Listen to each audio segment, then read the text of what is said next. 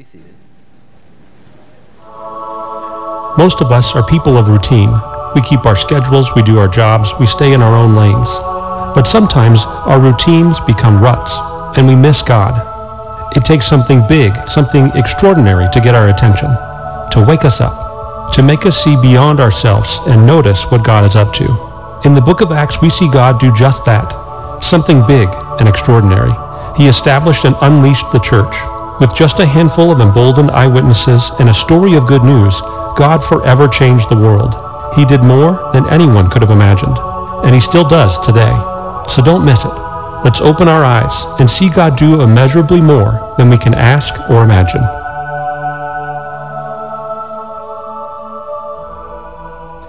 We have been praying this prayer. I hope that you have been praying it. If you haven't, it's never too late to start praying. The prayer goes something like this: God, help us to dare to imagine what you can do, and give us the faith, give us the eyes to see when you do it. I hope that you've been praying this type of prayer even before we put this on the screen, even before this sermon series, looking for God's work, humbly requesting God to work in your life and in the world. It's been encouraging for me to be in different groups over the past several weeks or with different individuals, and maybe we're having a meal together or we're spending time in prayer together, and I hear these themes come up in the prayers being offered. What an encouragement that is. And I think maybe for you, for me, for us, as we think about this prayer and different aspects of this prayer, maybe it's not so much, God, please do this, this, and this, and then when you do those things, I can check that off the list and I'll know, yeah, God, you're working. I'm glad you are. Maybe it's more of, God, whatever you're going to do it. Who am I to try to stand in your way? That's not going to happen anyway. So God, do it, but give me the awareness. Give me the spiritual eyes to see what you're doing, to see where you're acting, through conversations, through circumstances, through events unfolding. Help me see what you're up to, God, and just submit to whatever your will is, to whatever you're doing. Give me the faith to just be a part of what you're doing in this world. I would encourage you to keep praying this prayer. Keep looking for God.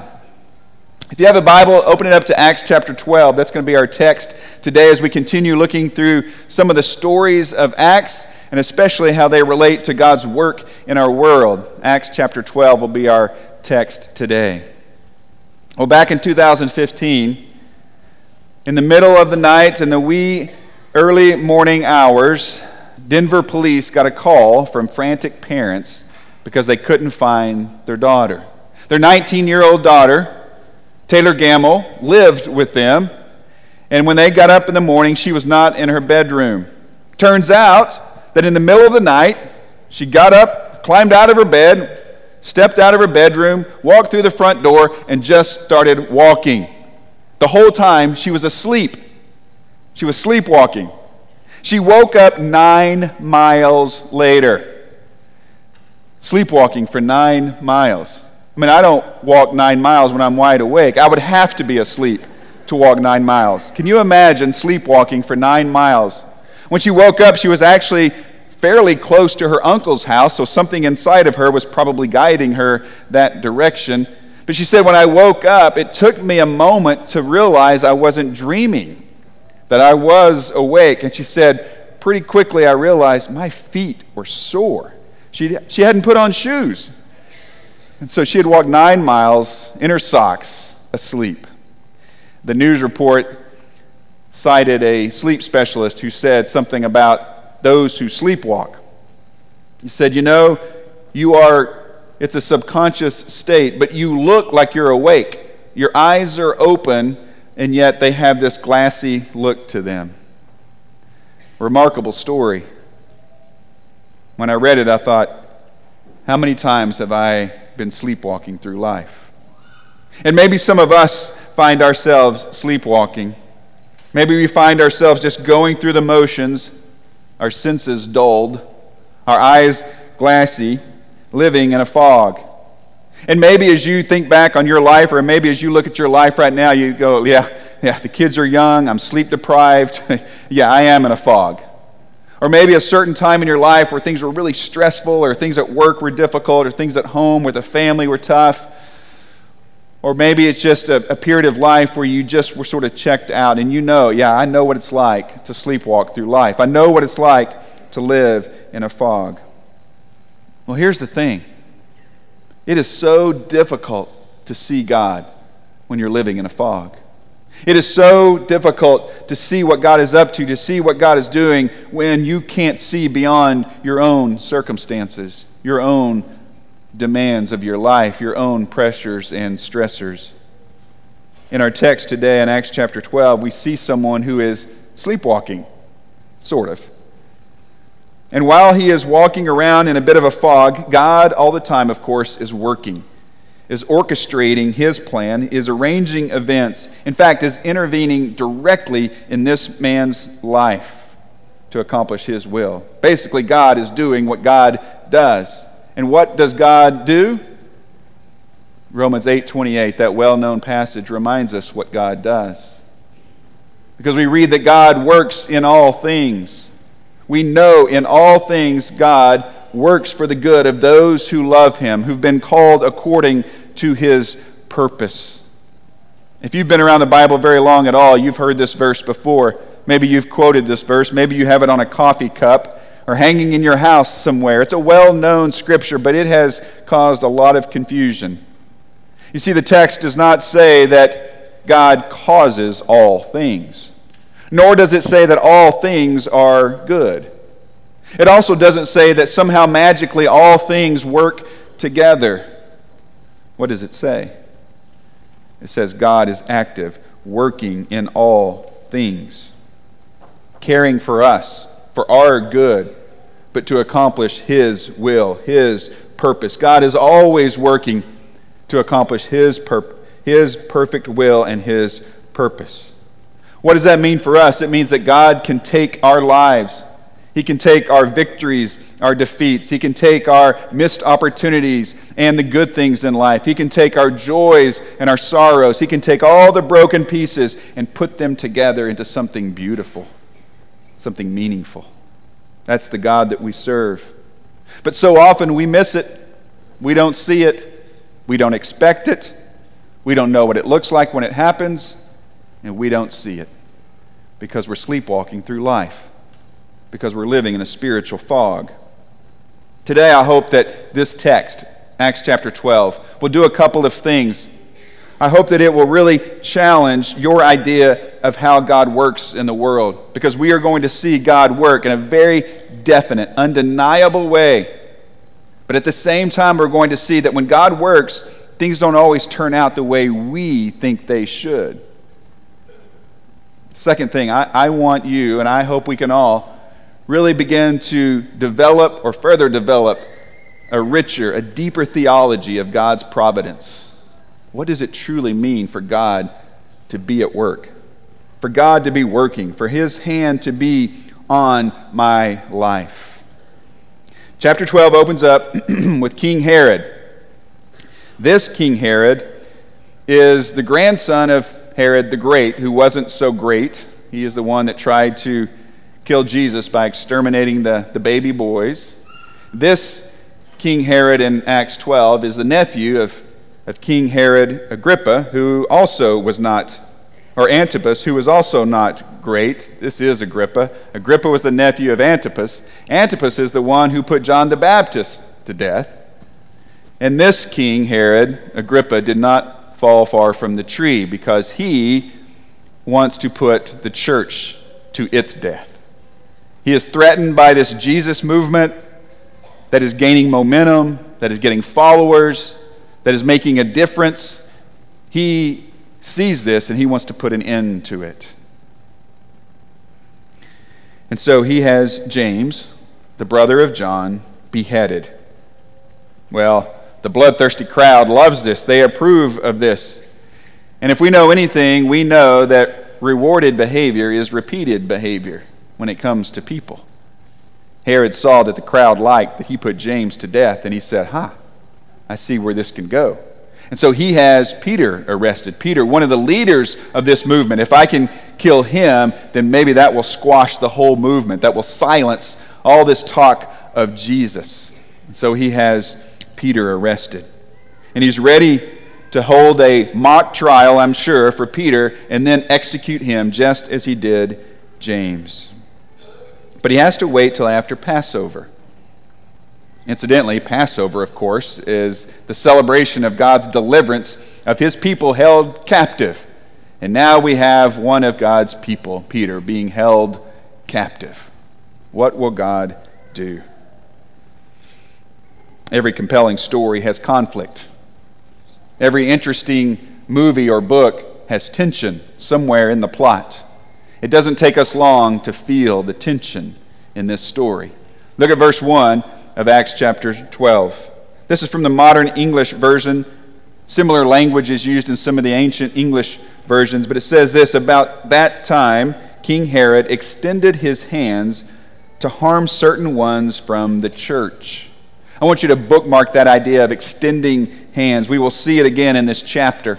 And although the Greek words and the phrases are a little bit different in this chapter, they're not all the same, the meaning is very similar. It's this idea of extending hands, extending arms. In fact, it is a common theme throughout this story, throughout this chapter, one that holds it together and helps tell the story in a very compelling way. And so King Herod here is extending his hands in hostility toward the church. He's pointing a finger of accusation. He's shaking a fist of fury and violence. He's holding his power over them because he's threatened by them. Herod throws Peter into prison. And this isn't just any prison. This is our version of maximum security prison. This is Hannibal Lecter level security. He is guarded by 4 squadrons of 4 soldiers. You can do the math, probably. 16 soldiers assigned just to Peter. Make sure he doesn't go anywhere. Keep him here in jail. It's a good chance that Peter is even chained to 2 guards as he tries to sleep. Well, while he is in prison, what are his friends doing? What are the other faithful followers of Jesus doing? They're not plotting. They're not protesting. They're praying.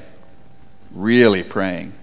Fervently praying. Earnestly praying. Intently praying. And they're praying for Peter. And my guess is their prayers are these prayers that maybe you've prayed before. They're those prayers we pray out of desperation. When we hear the news, when we get the diagnosis, when we see what's on the horizon, and we know the dread is unavoidable. We know that something bad is happening. And what do? We beg God. God, change these circumstances. God, make it go away. God, heal this disease.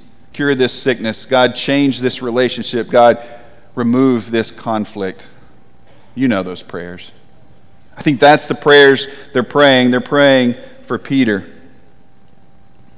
Acts 12, verse 5. So Peter was kept in prison, but the church was earnestly praying to God for him. Some versions say they were praying without ceasing. What's interesting is if you look at the original language, that phrase, earnestly praying, it literally means to extend your arms. There's that phrase again. To extend your arms. They are stretching their arms out, their hands out to God. They're reaching for God, imploring God, begging God, God, do something. Step in. Help our friend and our leader, Simon Peter. They're reaching out their hands to God. So while Herod is stretching out his hands in violence against followers of Jesus, the followers of Jesus are stretching their hands out to God in prayer. Let's check back in on Peter. Verse 6. The night before Herod was to bring him to trial, Peter was sleeping between 2 soldiers. Bound with 2 chains, and sentries stood guard at the entrance. When I read that, just something inside of me says, Peter, how are you sleeping through this? Now, I will admit, I am a sound sleeper. I've been told that I could sleep through a cement truck backing up into the room. I can sleep through thunderstorms, no problem at all. And usually when my head hits the pillow, I am out. So maybe you're like that. Any sound sleepers here? Maybe that's you. There's others of you who are, if a fly lands on the wall, you're like, what was that? What was that? I heard something. I don't know if Peter was a sound sleeper or a light sleeper, but he is sleeping here in prison, maybe chained between two guards. Certainly he's chained. He's between two guards. There's other guards watching over him. I'm sure he's exhausted, but that wouldn't be the most comfortable situation, would it? I mean, he doesn't have his sleep number mattress. He's not dialing up his favorite number and going to sleep. Conditions are difficult, but more than that, could you sleep if you knew tomorrow you were going to die? If you knew tomorrow you were going to be executed? Because Peter had to think that. Everyone knew that. It already happened to James. What was going to stop it from happening to Peter? He was arrested. They were going to throw together a mock trial. He was going to be convicted, and he would be killed. How do you sleep through something like that, knowing that that is on the other side of the sunrise? Well, maybe it was more than exhaustion that helped Peter sleep. You may remember Jesus, after he was crucified, after he was resurrected, before he ascended to heaven, he appeared to some of his disciples on that shore of the Sea of Galilee. And he ate breakfast with them over a campfire, and he used that time to really reconnect with Peter, the same Simon Peter we have here. And they have this conversation about love and about feeding sheep and about what the future holds.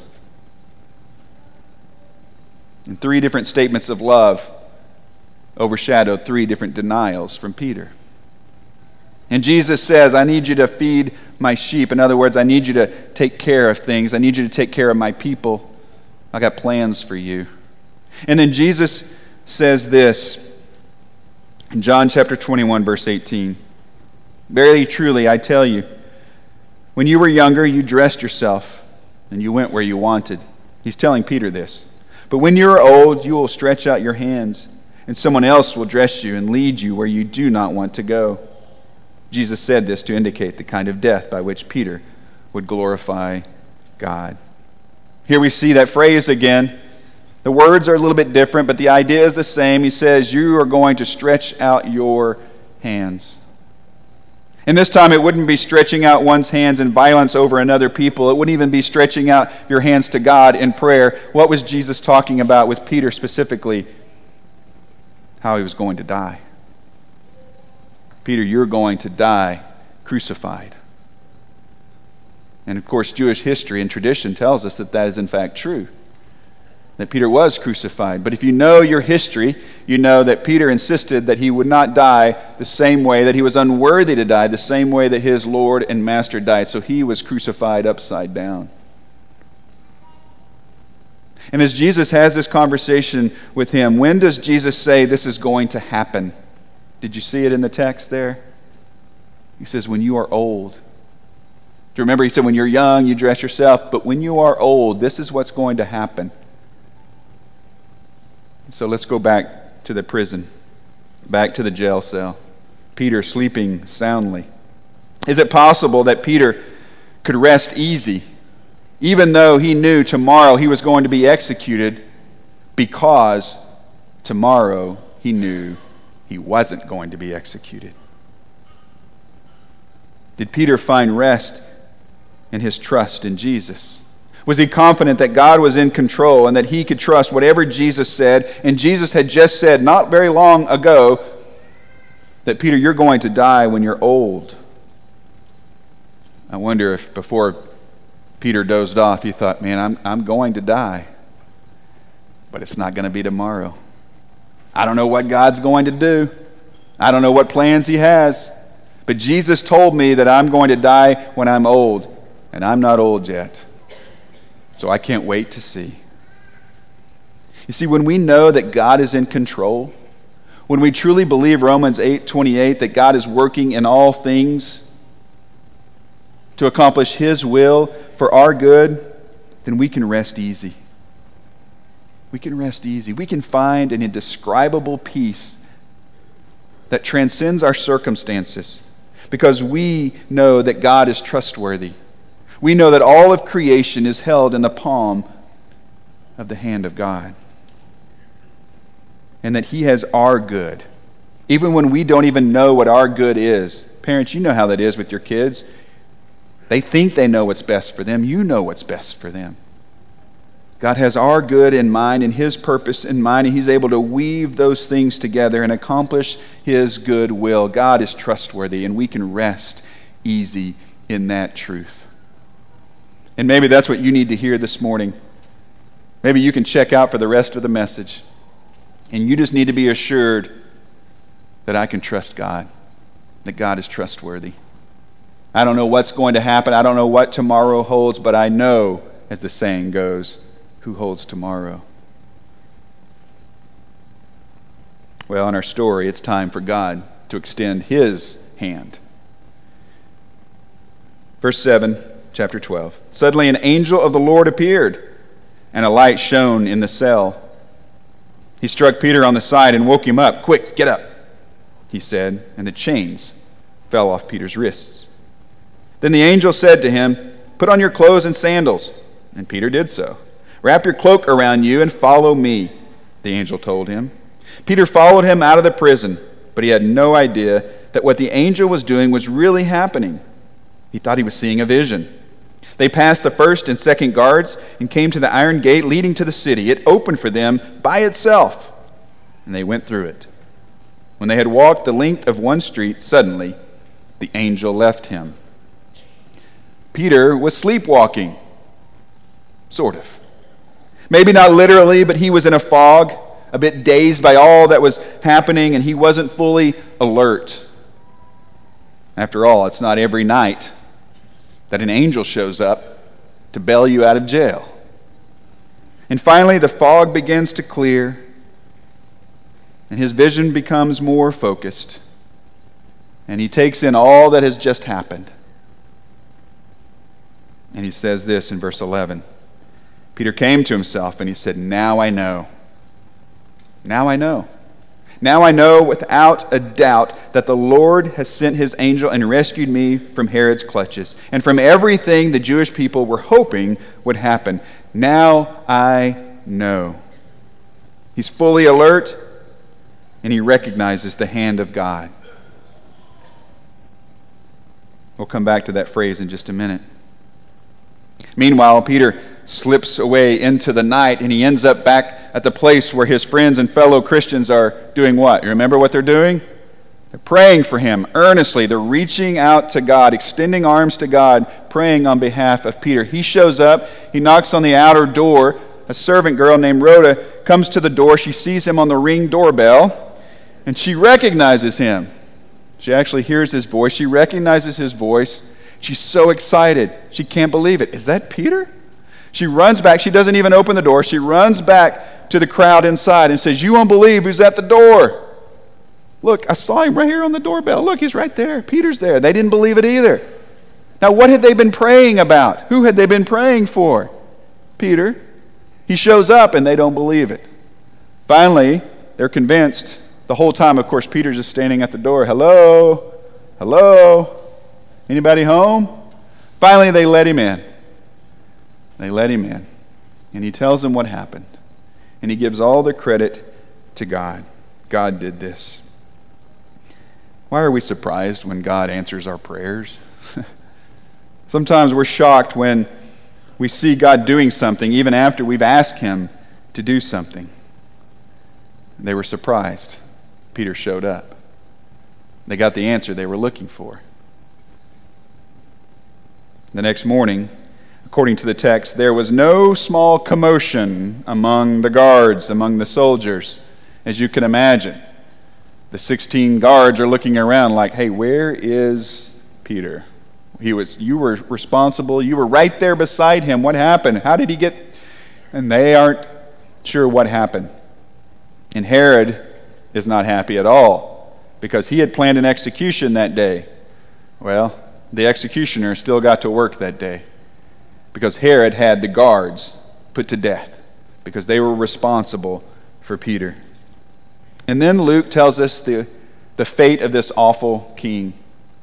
Whereas Peter gave credit to God and he said, "God did this," King Herod tried to take the place of a god. He tried to take credit as deity himself when the people claimed that he was.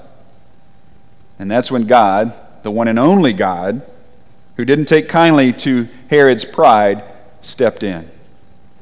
and exerted a little bit of justice. Verse 23, immediately, because Herod did not give praise to God, an angel of the Lord struck him down, and he was eaten by worms and died. Now, if you had to draw up how you want to go, my guess is that would not be the way you want to go. And I don't know what that looked like. I mean, when I hear worm, I think of the kind I used to use when I was a kid fishing, in the pond. I don't know if, most scholars think it was like an internal parasite, which makes a lot of sense.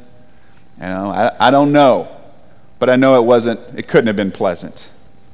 And now Herod is gone. In verse 24, which is so important, but the word of God continued to spread and flourish. That's not just an add-on in the chapter. That is the end game. That is the purpose, the will of God, that God has been working toward and working for as he orchestrates these events to empower his people to spread the word of God, that the church would flourish. You see, his purpose wasn't someone's agenda. It wasn't a human's plans or will. It wasn't even Peter's plans necessarily, because our plans are all limited by so many things: wisdom, experience, divine knowledge, and usually selfishness. No, this was God's holy purpose. So what does all of this mean? What's the takeaway? What difference does this make reading this interesting story in Acts chapter 12? As we talk about and think about the work of God in our lives and in the world, let me ask you, what would it take for you to declare what Peter declared, "Now I know without a doubt"? What would it take for you to say to your friends, to other people out loud, "Now I know without a doubt that God is real, that God is working in this world"? What would it look like? You can probably imagine some things you would like to see, you would need to see, some visible outward signs. Peter makes this declaration because he saw chains fall, doors open, guards distracted or looking the other way or asleep. He saw himself step out into freedom. And he said, I know without a doubt, this is God. God's behind this. Do you notice the visible signs of God's work in your life? Do you look for those things? Are you spiritually aware of what God might be doing? Or are you walking around in a fog? Are you sleepwalking through life?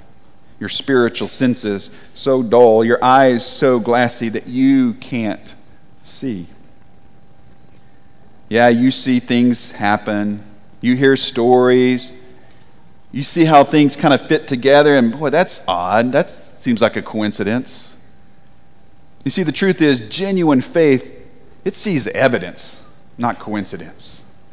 It sees evidence. It sees the fingerprints of God, not just happenstance. What do you see?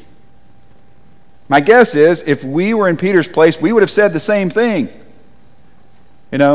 If you see a visible outward manifestation of the work of God that is undeniable, that is unquestionable, then you probably too would say, "Now I know without a doubt that God is real, that God is working, that God is active, that he cares, that he's doing something." Here's where the story gets interesting. Here's where we kind of leave the shallow end of the pool and start to dip into the deep end. There's something else that happened in this chapter, wasn't there? Separated by just a few verses. What else happened significant in this chapter? James. Remember what happened to James? He was beheaded. The same king, King Herod, who died by worms, killed James. James was killed by the sword. And you can't just set that aside as we talk about God's work in the world. We can't just excuse that or dismiss that or forget that. We have to deal with the tension of this chapter and of the events of this chapter. Why did James have to die? Peter didn't die. Why did God rescue Peter, but he let James die? Was God late showing up that day? Was he busy doing something else? I mean, if anyone should have lived, it should have been James, right? I mean, he was in the inner circle with Jesus. Peter, James, and John. Yeah, Peter too, but Peter always spouted off and said things he shouldn't. James was solid. Didn't he deserve to be spared as well? Didn't he deserve to live? Shouldn't he be shielded from suffering? You see, God may be working in your life, but just because God is working doesn't mean he's going to shield you from suffering. Man, that's a tough one, isn't it? You see, when I read Romans 8:28, and I know that God is working in all things for my good, I want to define what my good is. God, let me tell you what my good is. It's a long life. It's a good life. It's lots of physical, material blessings. It's good relationships, healthy family, good job. It's all these things. That is my good. That makes me feel good. God, that makes me happy. That's got to be my good. And we wrestle with this idea that God can still be working and my life be difficult. That God could still care about me and I still go through difficult times. That God's will is going to be done and I feel pain and sorrow and injustice and experience things that aren't fair because people around me don't have cancer. People around me aren't going through this marital conflict. People around me can't continue to struggle in their job. People around me haven't lost their loved one. In one of his final conversations with his disciples, Jesus prepared them for his own death and what they would do after his death. And here's what he said, John 16:33. I've told you these things so that in me you may have peace. Peace is what is for your good. Peace. He goes on, in this world you will have trouble. But take heart. I have overcome the world. What does he say to them? And by extension to us as followers of Jesus, you are going to have trouble. Expect it. Count on it. You will be targeted. You will be tormented. You will be persecuted. You will be punished. Your lives and your deaths will bear witness to what God is doing to build the church, he says to them. And Jesus even told James, if you remember that story where James and John asked for those seats of honor, Jesus even told James, you're going to drink from this cup of suffering. You're going to die a martyr's death. Part of the reason we miss God's work is because our expectations of God are a little bit misguided sometimes. We think we always have the same purpose that God has. We expect to be delivered from all those things that cause us pain in this world. And when we don't, and we aren't, we think God is absent. We equate the work of God with the happiness of my life. We want the prison doors to open like they did for Peter. We do not want the sword to fall like it did on James. Did you know the word for witness in the New Testament? It's the same word for martyr. Isn't that interesting? Especially in light of our conversation about Peter and James. James was the first apostle martyred. Peter, of course, in this story was spared so that he could continue to witness for Christ. But the truth is, both of them were witnesses, weren't they? One in life, one in death. And what a powerful testimony they both provided. One was set free from physical prison. One was set free from life in this fallen world. But both of them found freedom. So what God does in your life, it may be different than what he does in someone else's life. God may cure you of that sickness. He may not. God may deliver you from that enemy. He may not. He may rescue you from that difficult situation like he did Peter, or he may not, as we see with James. But one thing you can know without a doubt, God is working to set you free. God is working to set you free. That's his will, and that is for your good. The question is, will you keep sleepwalking through life, or will you wake up, open your eyes, and declare, now I know, without a doubt, that God is real, that God is working to set me free. This morning, that freedom can be yours in Christ. If you haven't given your life to him, don't wait anymore. Believing that Jesus is the Son of God, confess that faith, express that faith, live that faith. Repent of your sins, let Jesus wash them away, be baptized into Christ, clothed with Christ, raised to live this new life with a new purpose, a new hope, a new home, a new freedom. Do that today. If we can encourage you and pray for you, let us do that. A couple of our shepherds and their wives will be in the parlor. It's right behind me off this hallway. You can exit out any of these doors, go around, and you can find them there. They would love to encourage you and pray for you. If you want to visit with them, if you have a need or a praise even, share that with our shepherds. Or you can come down to the front. We as a church family will wrap arms around you. If there's something we can do, we invite you to come as we stand and sing. Let's stand. Jesus, you're my firm foundation. I know I can stand secure. Jesus, you're my firm foundation.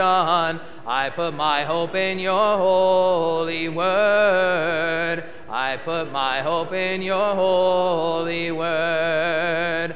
I have a living hope. I have a future. God has a plan for me. Of this I'm sure, of this I'm sure. Jesus, you're my firm foundation. I know I can stand secure. Jesus, you're my firm foundation.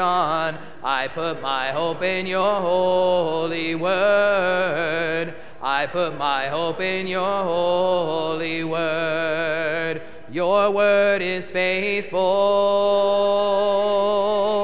mighty in power. God will deliver me. Of this I'm sure, of this I'm sure. Jesus, you're my firm foundation. I know I can stand secure. Jesus, you're my firm foundation. I put my hope in your holy word. I put my hope in your holy word. Please be seated. Will you pray with me? Heavenly Father, we're truly thankful for this Lord's Day that you've given to us for us to come together and worship you. Lord, we're